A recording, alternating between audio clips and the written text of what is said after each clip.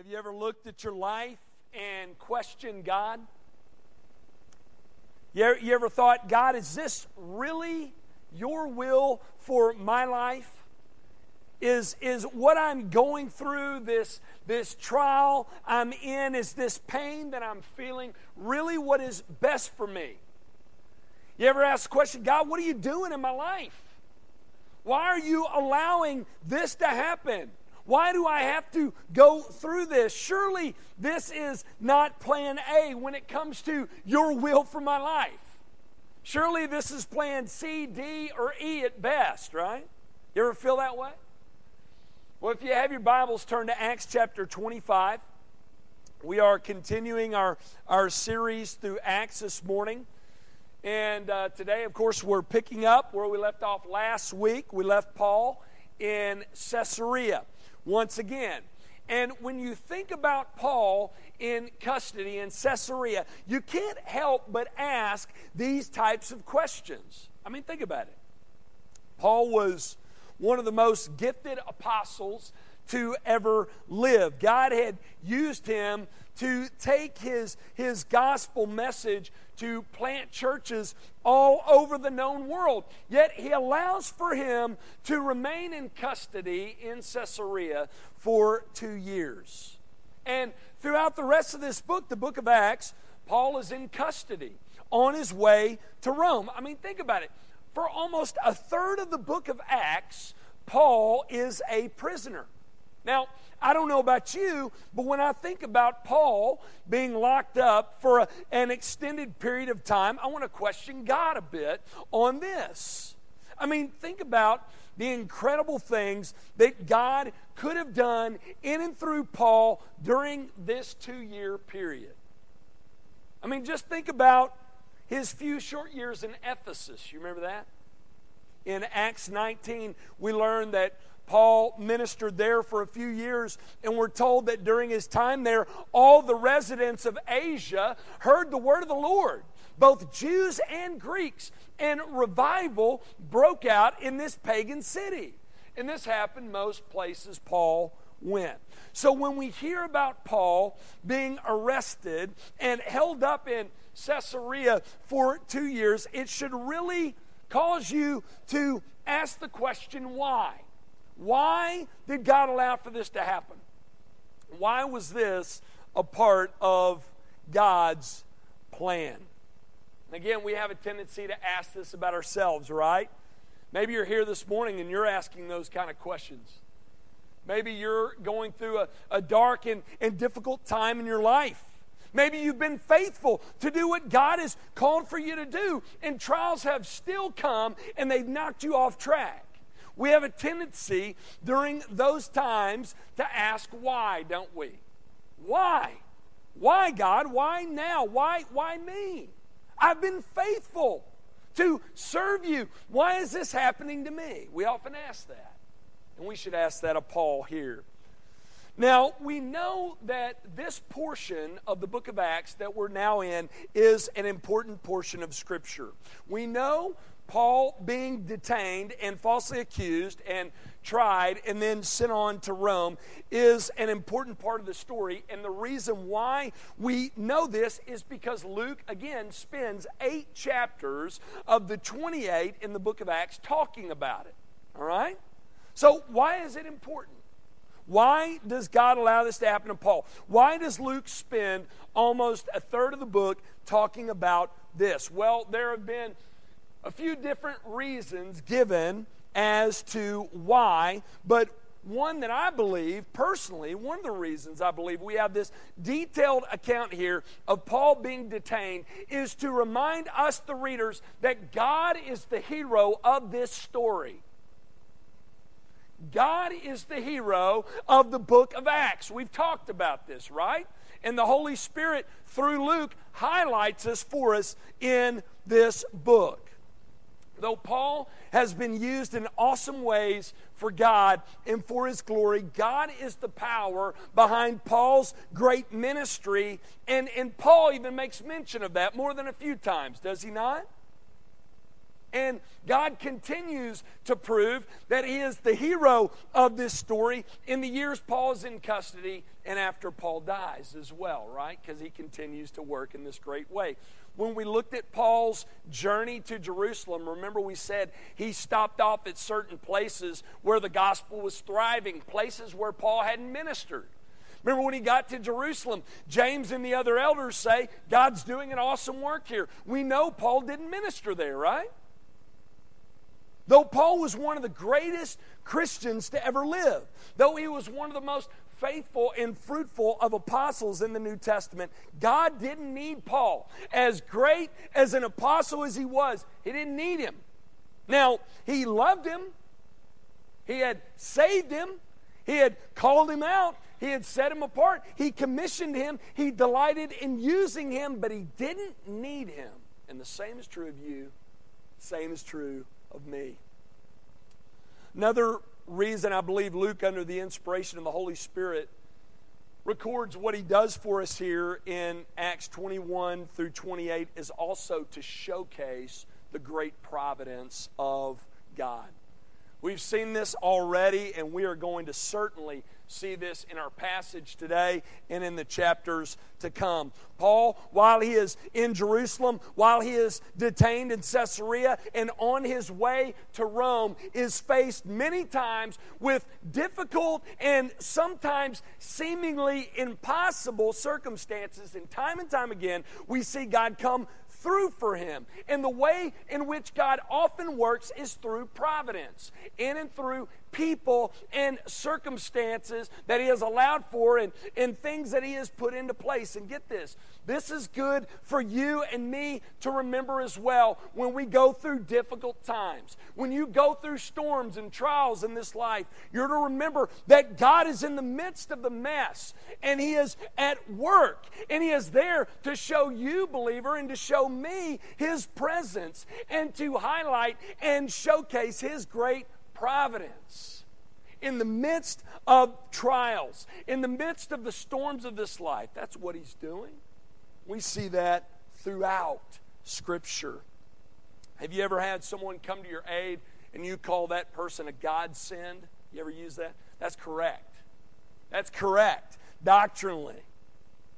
Though God allows for us to go through difficult times, He also works in and through people to provide comfort for us in the midst of difficult circumstances, and He works to provide care for us and to bring us out. And when He does, He wants us to look to Him and praise Him and trust Him all the more in light of this great work. Well, in this section of Acts, we see God working in this way a lot in the life and ministry of Paul. Again, we especially see that in the first 12 verses of Acts 25. In this passage, the deck is stacked against Paul. But we're going to see that God stays true to His word and delivers Paul out of the hands of his enemies. Remember, the Lord appeared to Paul in Acts chapter 23. While he is at Fort Antonia in Jerusalem under the watchful eye of the Romans, the Lord appeared to Paul there, and He told him, just like you've been a witness for me in Jerusalem, you're going to make it to Rome, and you're going to be my witness there. And we learn that though there was a private plot made to take Paul's life in Jerusalem, Paul was saved and sent from Jerusalem on down the road to Caesarea. And though a group of influential religious leaders with the hotshot prosecuting attorney traveled to Caesarea and tried to falsely accuse Paul and persuade Felix that Paul was a threat to the Roman Empire because he was an enemy of Rome and an enemy of the Jewish people all over the known world, Paul once again is spared. And we're going to see God continue to keep Paul safe once again in our passage for today, though the deck is stacked against him once again. So what I want to do this morning is I want to look at this passage of Scripture, and I want to highlight for you God's great hand of providence in the life of His apostle. I want to show you how God rescues Paul again through certain people and through the certain circumstances in Paul's life.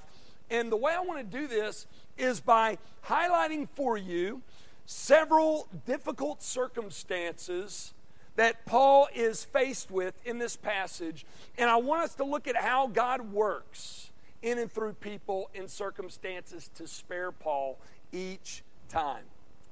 First, I want you to notice this: the issue of Festus replacing Felix. That's the first point here. The first problem Paul is faced with is the replacement of a Roman leader.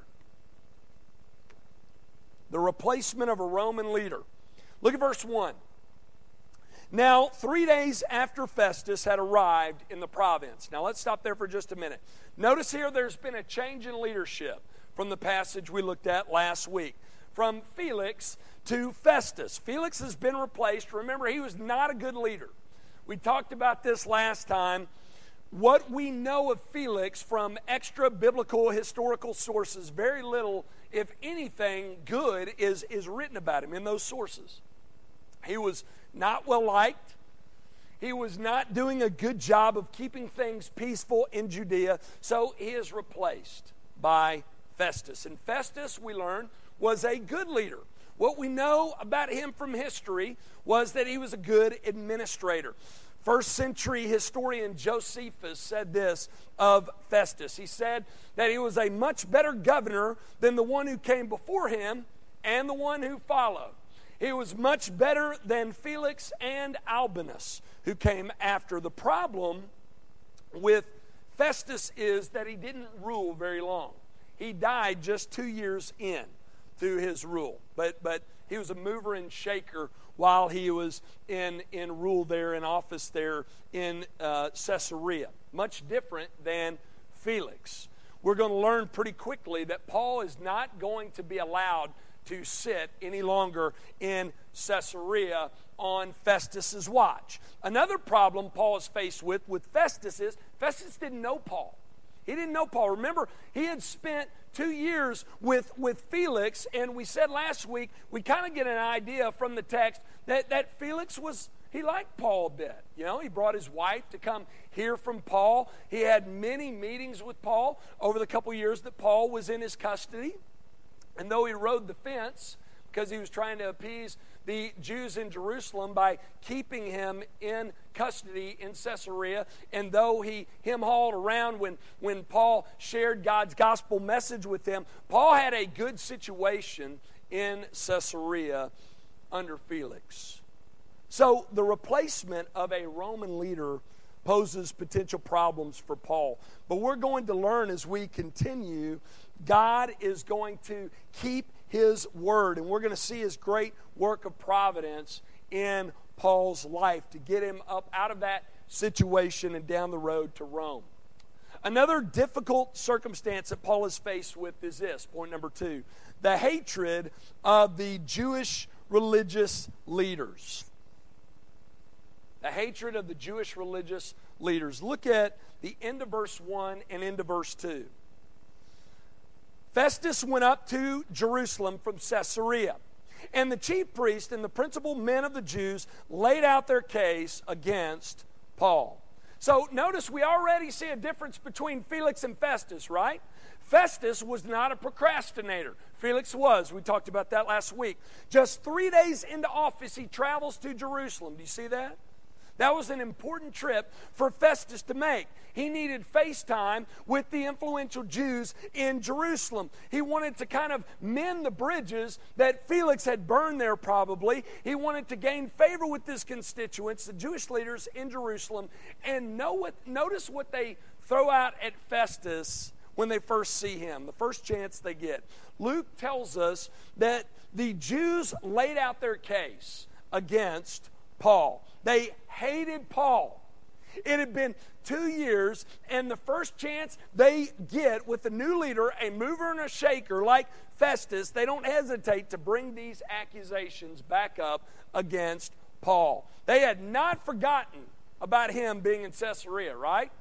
Those 2 years Paul was away and in custody in Caesarea, things didn't improve with their feelings toward Paul, right? It got much, much worse. They obsessed over it daily, getting at Paul, I imagine. So notice things keep getting worse for Paul, don't they?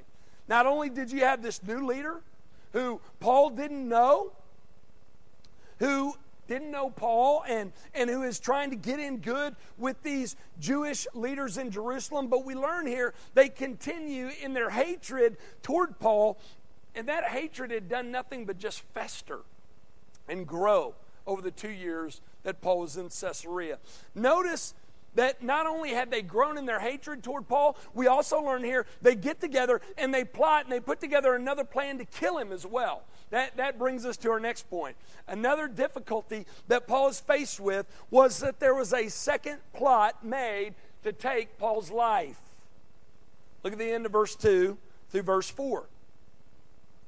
And they urged Festus, asking as a favor against Paul that he summon him to Jerusalem because they were planning an ambush to kill him on the way.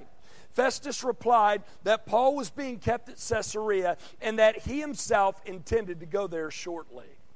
So, notice here that the Jewish religious leaders were using their influence, once again, like they tried to do with Claudius Lysias, the tribune in Jerusalem, like they tried to do in the passage we looked at last week with Felix, like they did 20 plus years earlier with Pilate in crucifying Jesus. They use their influence and they're trying to persuade Festus. They were taking advantage of the new guy, right? Festus was just a few days in, and I want you to notice once again we see proof here of Paul's innocence. It says they ask a favor of Festus against Paul, that he be brought to Jerusalem. Festus had no legal obligation to do so, but they're trying to twist his arm, using their power, trying to force Festus's hand. And think about Festus again. No ties to Paul, right? He didn't know him. He definitely wanted to do things differently from Felix, right? To remain in the Jews' good graces, right? But notice, for whatever reason, which we know what that reason is, right, believers? Look at the title of the sermon. He decides that Paul be kept in Caesarea. Now, God probably worked in and through the fact that Paul was a Roman citizen to influence Festus, because no one wanted anything to happen to a Roman citizen on their watch. So he decides that Paul stay in Caesarea, which is good news for Paul, right? Because we learn in verse 3, they're planning an ambush to kill Paul. So Paul finds an unlikely ally yet again in another Roman ruler. But as many of you know, believers, God is behind this, isn't he? We have said this over and over again through our study of Acts. We see it all throughout Scripture. Listen, kings and queens, rulers and authorities are pawns in the plan of God. Do you realize that? They're pawns in God's plan. God is working here through them, through wicked rulers, through good rulers. He works through both to keep his man safe so that Paul can go on and be a witness for him in Rome. And believers, do you know that God's at work in this way today? We often don't act like he is, do we, as believers? But I guarantee you he is. Though we are to do our part, we're to be faithful on our end. We should not be fearful about what happens in this life. Because we serve this God, the God of Paul, the God of the Scriptures, the God who is at work in this way, the God who uses the actions and attitudes of good men and bad men, works in good situations and through bad situations for his own glory, for his own purposes, to his own end. He works in this way throughout biblical history, throughout world history, and he is at work in this way today. Let that set you at ease this morning, believers. We're not to be fearful. We're to be faithful. That's the call of God's people in Scripture. Well, though we know God's got this, right? He's in control. Paul's not out of the woods yet. He is faced with more difficulty in this passage because Festus does not completely close the door on the Jews when it comes to Paul. Notice the next point. Festus allows for them to bring more accusations against Paul. The accusations made against Paul. That's the next point. Look at verse 5. So, said he, let the men of authority among you go down with me, and if there is anything wrong about the man, let them bring charges against him. Let's stop there for just a minute. So notice, Festus doesn't completely shut the door on the Jewish religious leaders. He says, hey, I'm headed back to Caesarea. Why don't you let the men of authority go with me to bring these charges against him, and we'll see if there's anything to this. We'll see if there's anything wrong with Paul. So Festus invites the most powerful, the most influential Jews to come to Caesarea. That's what the word translated men of authority means. They were probably also some of the most zealous of Jews, the ones who wanted Paul dead more than any. So you have these men of authority invited once again to bring these charges against Paul. And at first glance, it just seems as if the odds are stacked heavily against Paul here. But look at what happens in verses 6 through 8. After he stayed among them not more than 8 or 10 days, he went down to Caesarea. And the next day he took his seat on the tribunal and ordered Paul to be brought. When he had arrived, the Jews who had come down from Jerusalem stood around him, bringing many and serious charges against him that they could not prove. Underline that. That they could not prove. Verse 8. Paul argued in his defense, neither against the law of the Jews, nor against the temple, nor against Caesar have I committed any offense.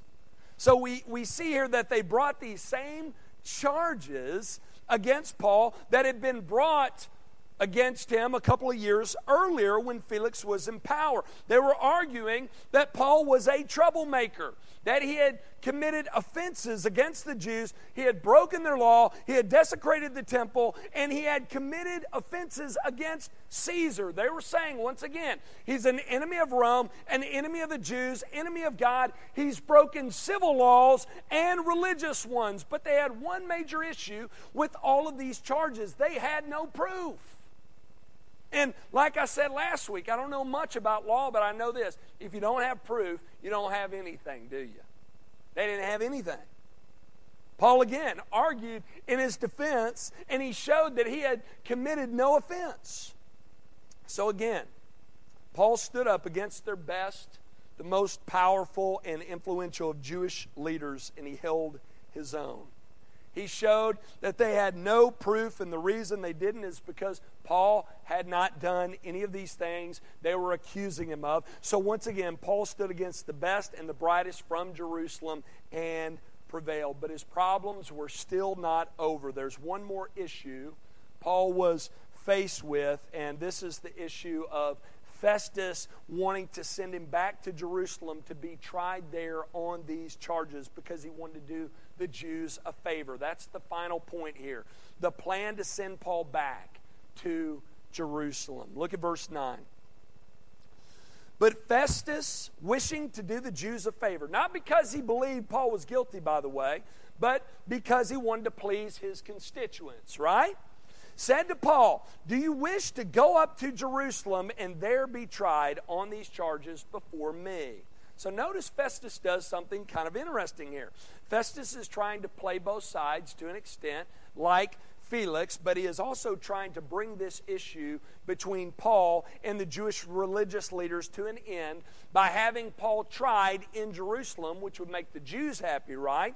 Before himself, before Festus, which he thought might be considered fair by Paul and the other Christians. But you know and I know that Paul would have been in danger of going back to Jerusalem because there was this plot that had been made to kill Paul along the way. So he offers this up to Paul, but notice what Paul says. Look at verses 10 and 11.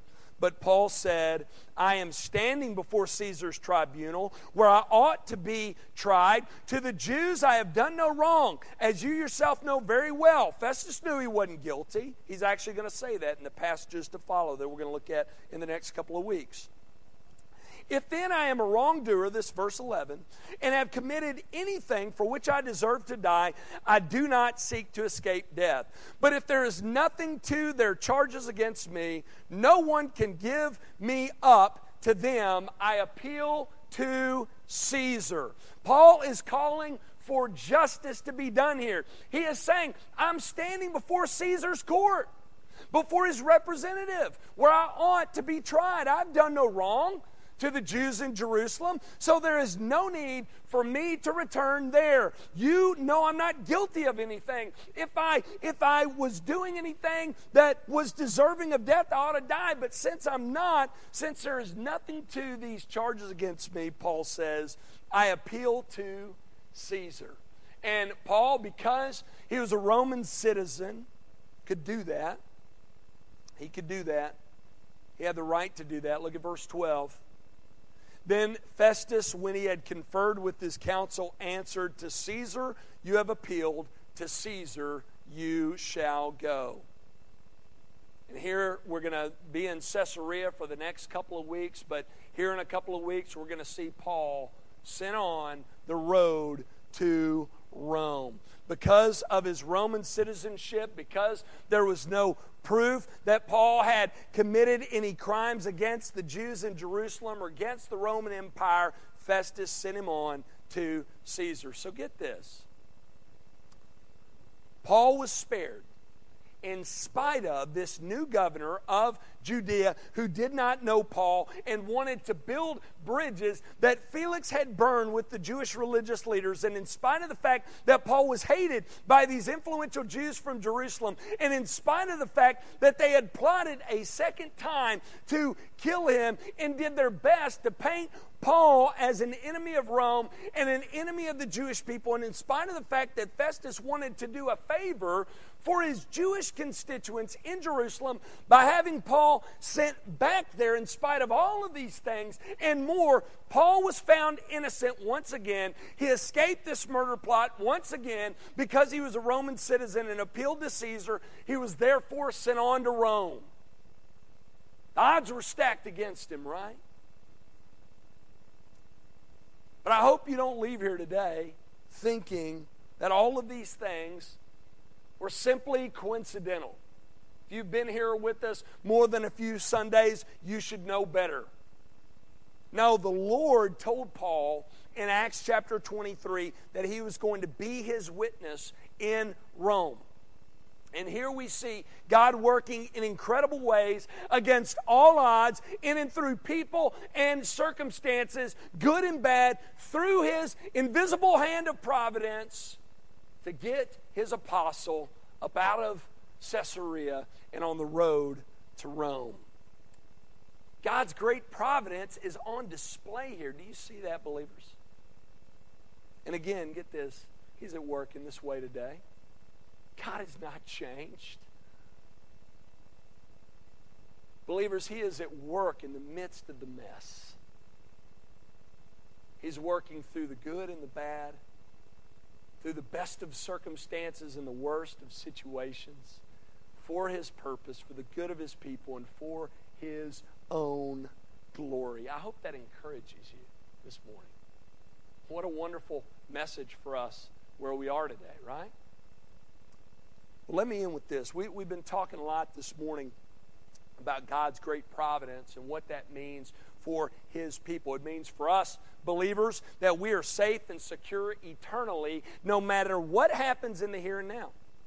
It means that God is at work through the good and the bad, in the midst of the best of circumstances and the worst of situations, for his good and for his purposes and for the sake of his people and for the sake of his own glory. But if you're here this morning and you are not trusting in Christ alone for your salvation, if you are not a child of God, if you have not been made right with him, you know what that means for you? You are standing against this great God who is at work in this great way. God is clear in his word that if you are not right with him through Jesus, you stand against him.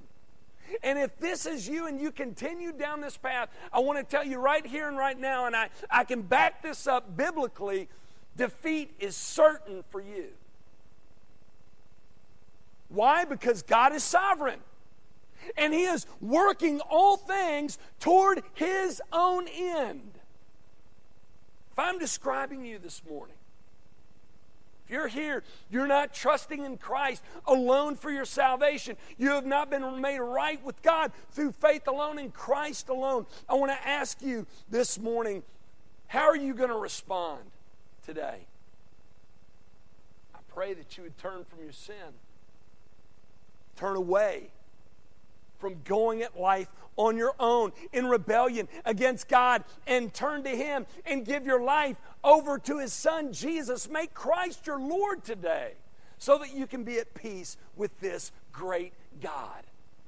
So that you can move from being a condemned sinner to a forgiven saint. So that you can move from being an enemy of God's to being a child of His. If you've never made this decision, I pray you would today. Let's pray.